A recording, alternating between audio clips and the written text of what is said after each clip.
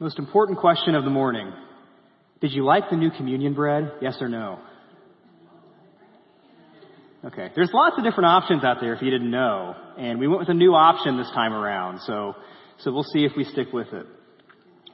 But again, good morning. Welcome to Prairie View Christian Church. Thanks for joining us today. We're happy that you've chosen to worship here with us. Now, the passage that we read last week, Revelation chapter 2, verses 12 through 17, may have been a little bit hard to swallow, hopefully unlike that new communion bread. But as Jesus speaks to the church in Pergamum, Jesus wields a sharp two-edged sword and threatens judgment. Again, tough to swallow. Some of the Christians in Pergamum had been faithful witnesses. One had even died for the name of Christ, and those people are rightly commended. But far too many within the church in Pergamum had fallen into false teaching, idolatry, and sin. And that is why Jesus threatens judgment. Now, of course, we prefer to picture Jesus as meek, mild, and gentle. And he really truly is all of those things. But he is also holy. And he demands repentance. And he demands repentance from that church in Pergamum before it's too late. Now, our takeaways from that passage were relatively simple. If Jesus took the problem of false teaching and the sin it leads to so seriously in that church, then we should take the problem of false teaching seriously in our church as well. And then the other takeaway is that faithfulness to Jesus' name will be difficult, but it will also be worth it. Because Jesus promises those who endure that they will eat heavenly bread in the presence of God. But today we move from the church in Pergamum to the church in Thyatira.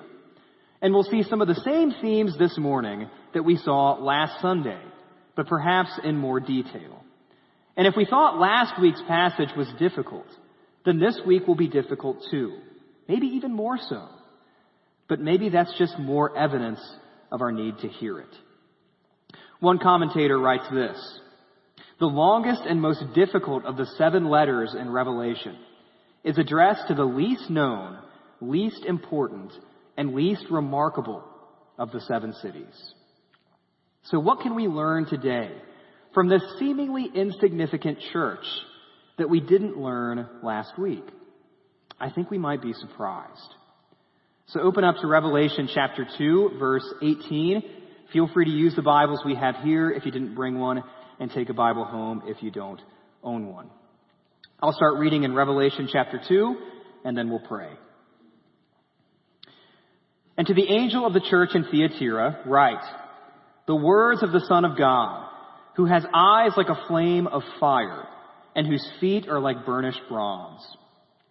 I know your works, your love and faith and service and patient endurance, and that your latter works exceed the first.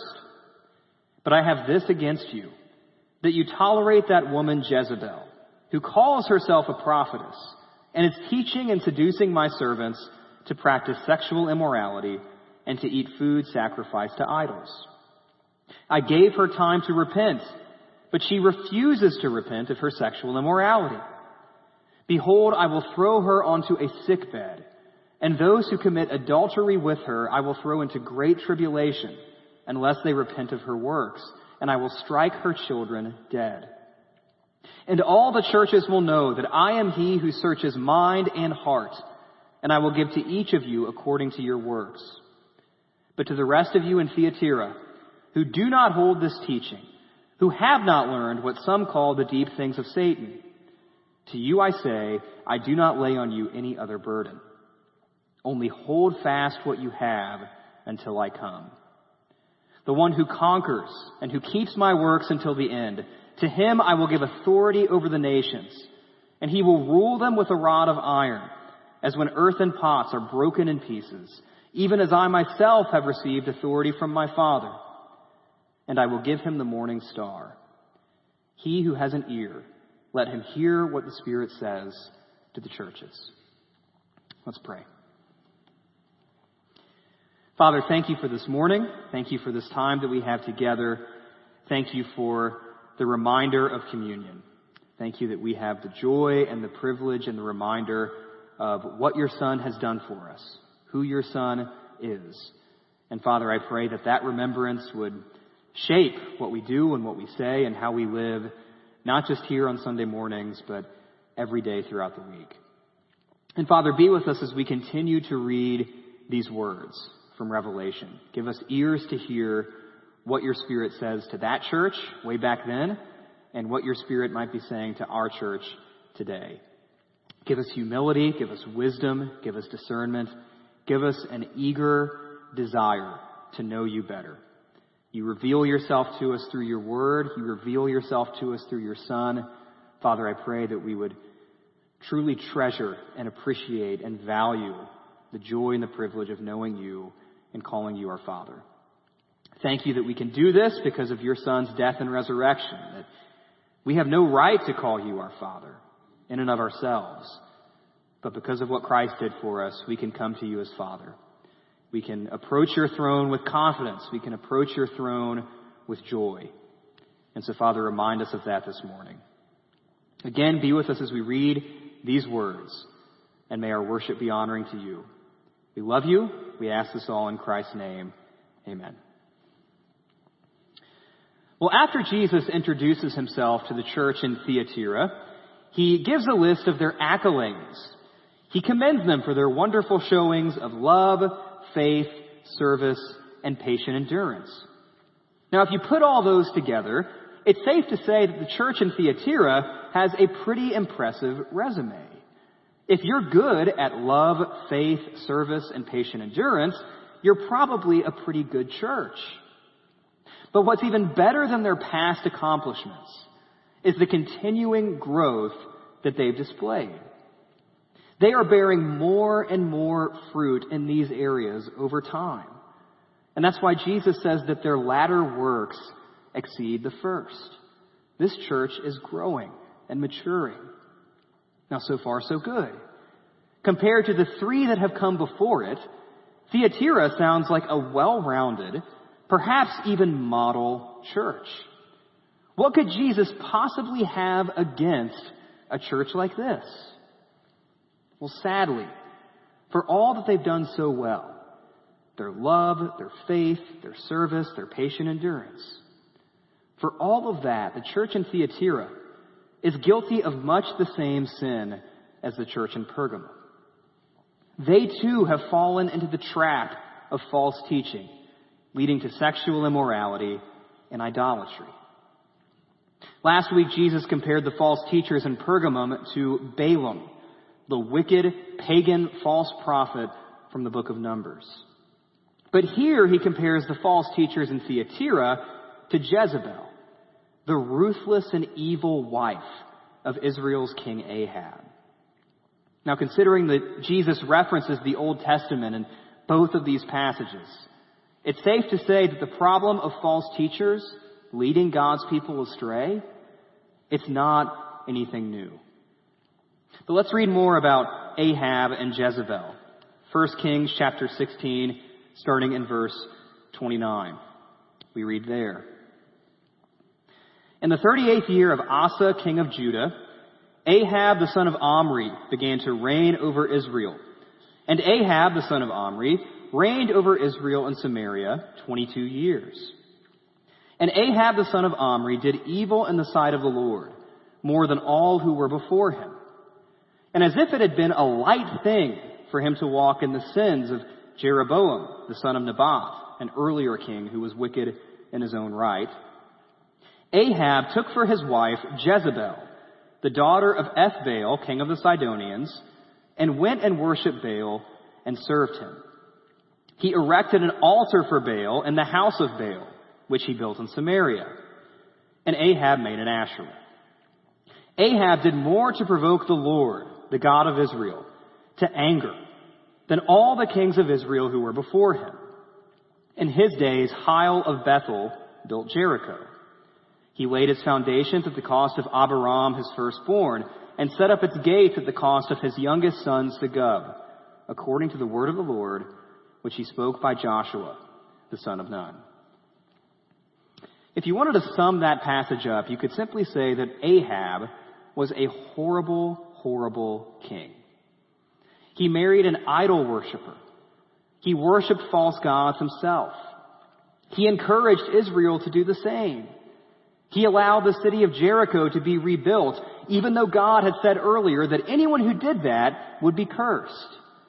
And to top it all off, Ahab even condoned child sacrifice to take place in his kingdom. Ahab was a godless villain. He would go down as arguably the worst king in all of Scripture. But Ahab didn't get there on his own. In fact, if there's anyone who would have given Ahab a run for his money in terms of wickedness, it would have been his lovely wife, Jezebel. In chapter 19, Jezebel, not Ahab, Jezebel, makes it her life's goal to kill the prophet Elijah. In chapter 21, Jezebel goads Ahab, encourages Ahab to frame and execute an innocent man, all so they can take his land to build a garden. These were evil, evil people.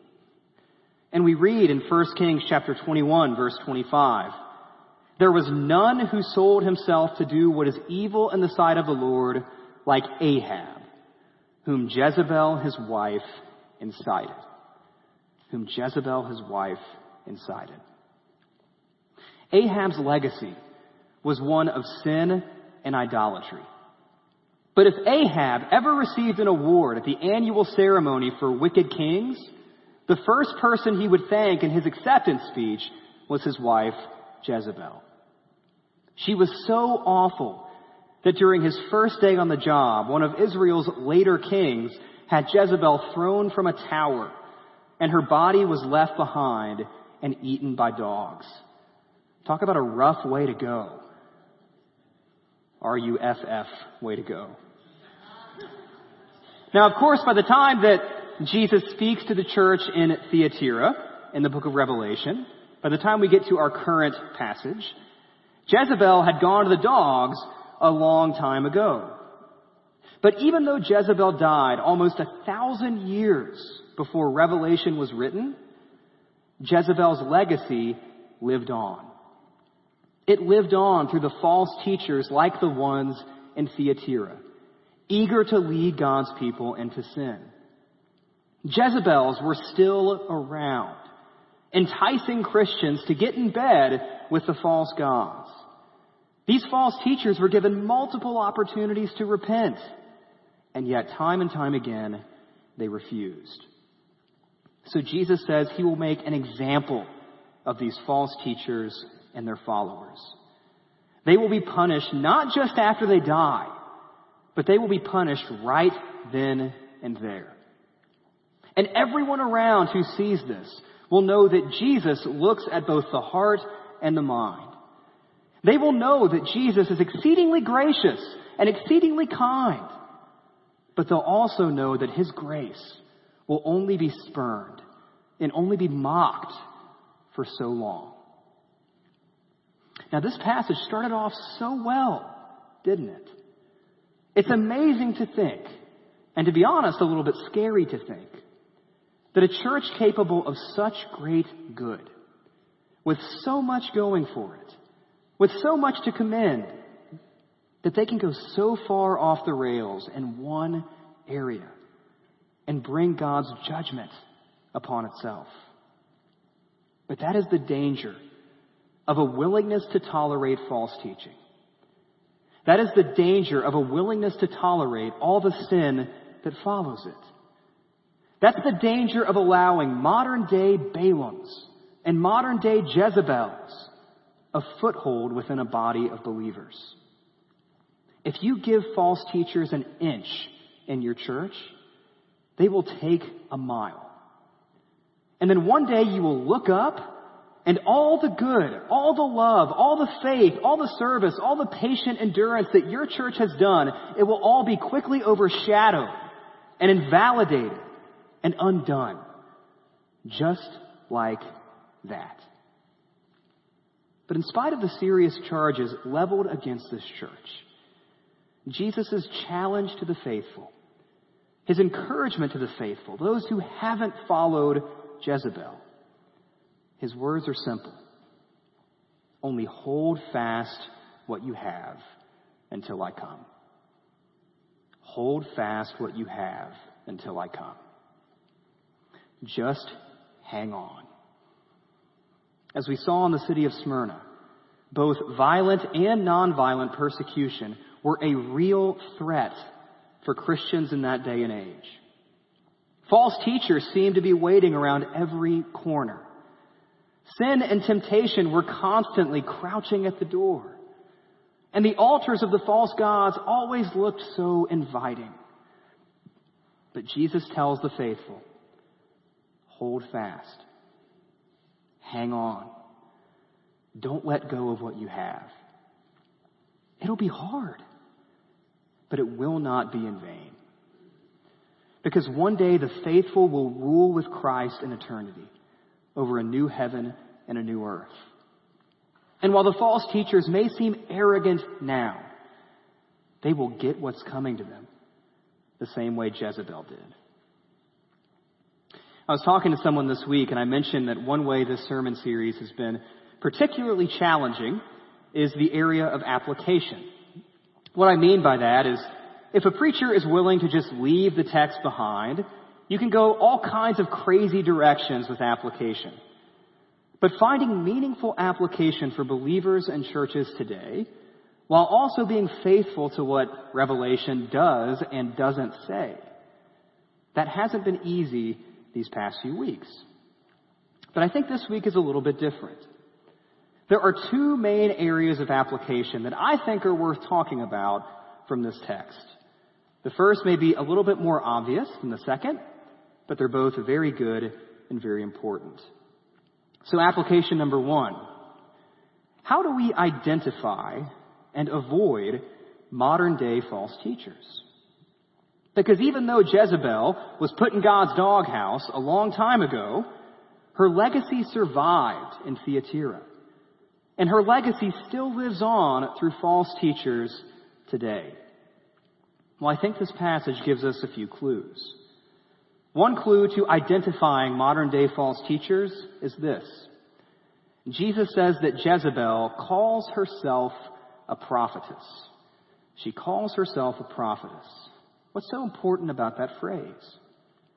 Well, in Scripture, a person only became a prophet if God explicitly called them. You didn't just wake up one day and decide to pursue a career in prophecy because it paid well or because it offered good health insurance. The false teachers in Thyatira, the people calling themselves prophets, they weren't called by God. They called themselves. God didn't commission them into his service. They weren't affirmed by good, godly leaders of God's people like John, the author of Revelation. They weren't endorsed by a solid, reputable body of believers. They simply called themselves. They appointed themselves to positions of teaching and authority.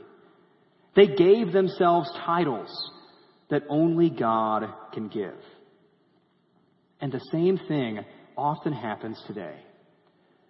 If someone fancies themselves a prophet, an apostle, a teacher, a leader, an influencer, but they haven't been called by God to that role, they haven't been endorsed or affirmed by solid, godly, reputable fellow believers, then beware. Now you might say to yourself, well, isn't being called by God awfully subjective? How can we really say whether or not someone has actually been called by God? Well, that brings us to another clue in the text when it comes to identifying false teachers. The text tells us that their lives are often marked by public, unashamed, and undeniable sin. In other words, the proof is in the pudding.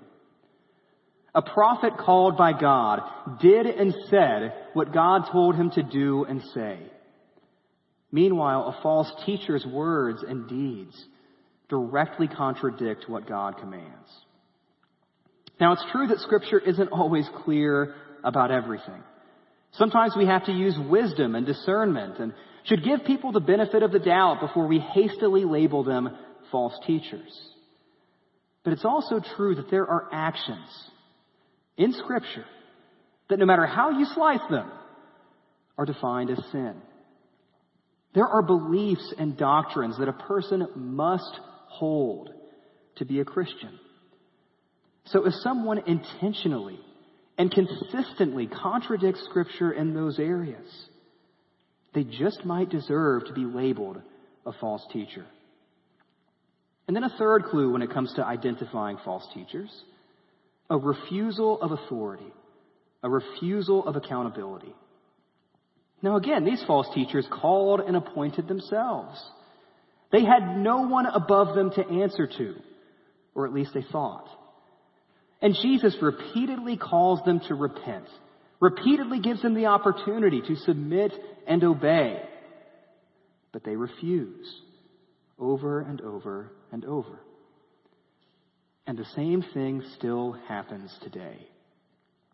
False teachers often resist any attempt to hold them accountable, much less an attempt to call them to repentance. So those are helpful ways to identify false teachers, but what's our strategy for avoiding them? What should Thyatira have done that they didn't do? Zero tolerance is what it comes down to. Again, that might sound harsh, but we're not talking about the well-meaning Christian who makes an honest, innocent mistake in something they teach. We're not talking about a new believer who's still learning many of the ins and outs of what Scripture teaches. We're talking about a person who appoints themselves a teacher rather than being called by God. We're talking about a person whose life clearly exposes that they do not honor Christ. We're talking about a person who refuses to be held accountable and refuses to repent repeatedly. For that, we have zero tolerance. That kind of false teacher should have been given no quarter in Thyatira. And that kind of false teacher should be given no quarter here. So that's one takeaway. How do we identify and avoid false teachers? But then the second application is the one that's a little less obvious. And that's this: Satan is a real and active enemy of God's people. He is a real and active enemy of God's people. Now, it's not very obvious because his name only came up once in this passage. And he hasn't been the center of attention so far in Revelation chapter 2. But Satan will take center stage later in the book. In Revelation chapter 12, there's this incredible passage about Satan in a battle with God and his angels, fighting against God, yet ultimately being defeated. Now, we haven't dedicated much time to Satan in this sermon series, but he's been lurking in the background the entire time. He got some attention in Smyrna. His name was mentioned in Pergamum. He's associated with the false teachers here in Thyatira, and he'll be mentioned again in Philadelphia. Satan is a real and active enemy of God's people. But like in so many things, we Christians often resort to two bad extremes in our understanding of Satan. Bad extreme number one is that we give Satan far too much credit. We act as though Satan is behind every form of trouble that we ever face. If we stub our toe, then Satan must have moved the bed. If our car breaks down, Satan must have been messing around under the hood. But we shouldn't give Satan too much credit. He can still cause believers harm. He can still wreak havoc in our world. But he's nowhere near as powerful as God. And he never has been. Satan still hangs around, but he's fighting a losing battle. In a very real way, he already lost the war at the death and resurrection of Christ. So don't give Satan too much credit, even though he is a real and active enemy of God's people. But then there's the other extreme that we sometimes go to with Satan. The other bad extreme is that we completely ignore him. While we shouldn't give him too much credit, we also shouldn't pretend that Satan doesn't exist. As Peter says, Satan prowls around like a roaring lion. Paul says Satan disguises himself as an angel of light. Scripture identifies him as a liar, an accuser, a murderer, an adversary. He exists. And even though his ultimate defeat is already certain, Satan still opposes you, and he still opposes God. And one of the most foolish things that we Christians can ever do is tell ourselves that Satan doesn't exist. In fact, Satan would like nothing more than that. Now, of course, people might accuse you of being old-fashioned, outdated, uncivilized, or unenlightened if you believe this silly sort of thing. But Jesus does. And I assure you, you are not smarter, you are not wiser, you are not more enlightened than Jesus. Now you put it all together and it all sounds kind of frightening, doesn't it? A church that appears to be so healthy, growing in love, faith, service, and patient endurance, is actually inviting God's judgment upon itself. And it's all because they were willing to tolerate false teachers and willing to tolerate the sins that follow them. And we have this challenge of recognizing and avoiding these false teachers, these modern-day Jezebels. But on top of that, we also have to remember the other enemy lurking behind the scenes, that ancient serpent himself, Satan. Again, you put it all together, and it all sounds pretty frightening. But remember that none of these threats, none of them match up to Christ. Jesus described himself as having eyes like a flaming fire. The false teachers can't hold a candle to him. He described himself as having feet like burnished bronze. Well, compared to Christ, Satan doesn't have a leg to stand on. And one day he will come. The false teachers will be judged, and Satan will be defeated once and for all. And in the meantime, as we wait, we are challenged to hold fast what we have. We are reminded that their time is limited, and that Christ's victory and our victory by the blood of the Lamb, by his death and resurrection, Christ's victory and our victory are secure. Let's pray.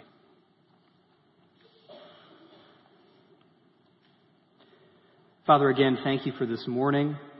Thank you for this time that we have together.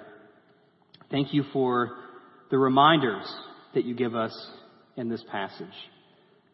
There are false teachers out there, and Father, I pray that we would recognize them. I pray that we would avoid them. I pray that we wouldn't be led astray.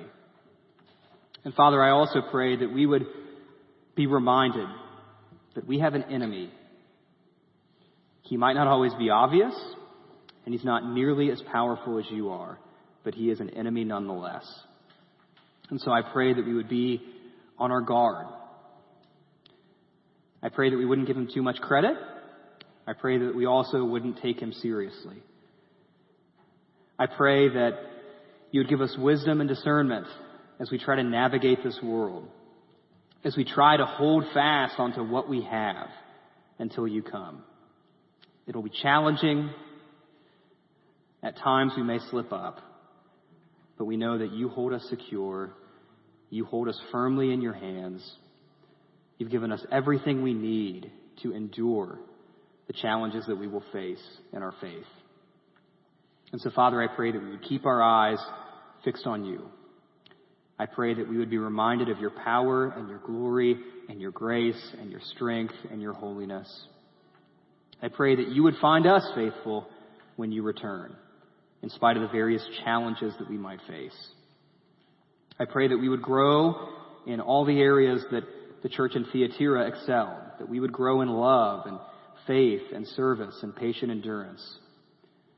But I pray that we would learn from their example, that we would avoid the same sin that they committed. Father, thank you that you don't give up on us, that even when we stumble, even when we fall, even when we're hard-hearted and thick-skulled, you love us. You call us to repent. You remind us of the truth. Thank you for doing that today. And Father, I pray that we would respond accordingly. We love you. We honor you. It's by your Son's death and resurrection that we call you our Father. And we ask these things in his name. Amen.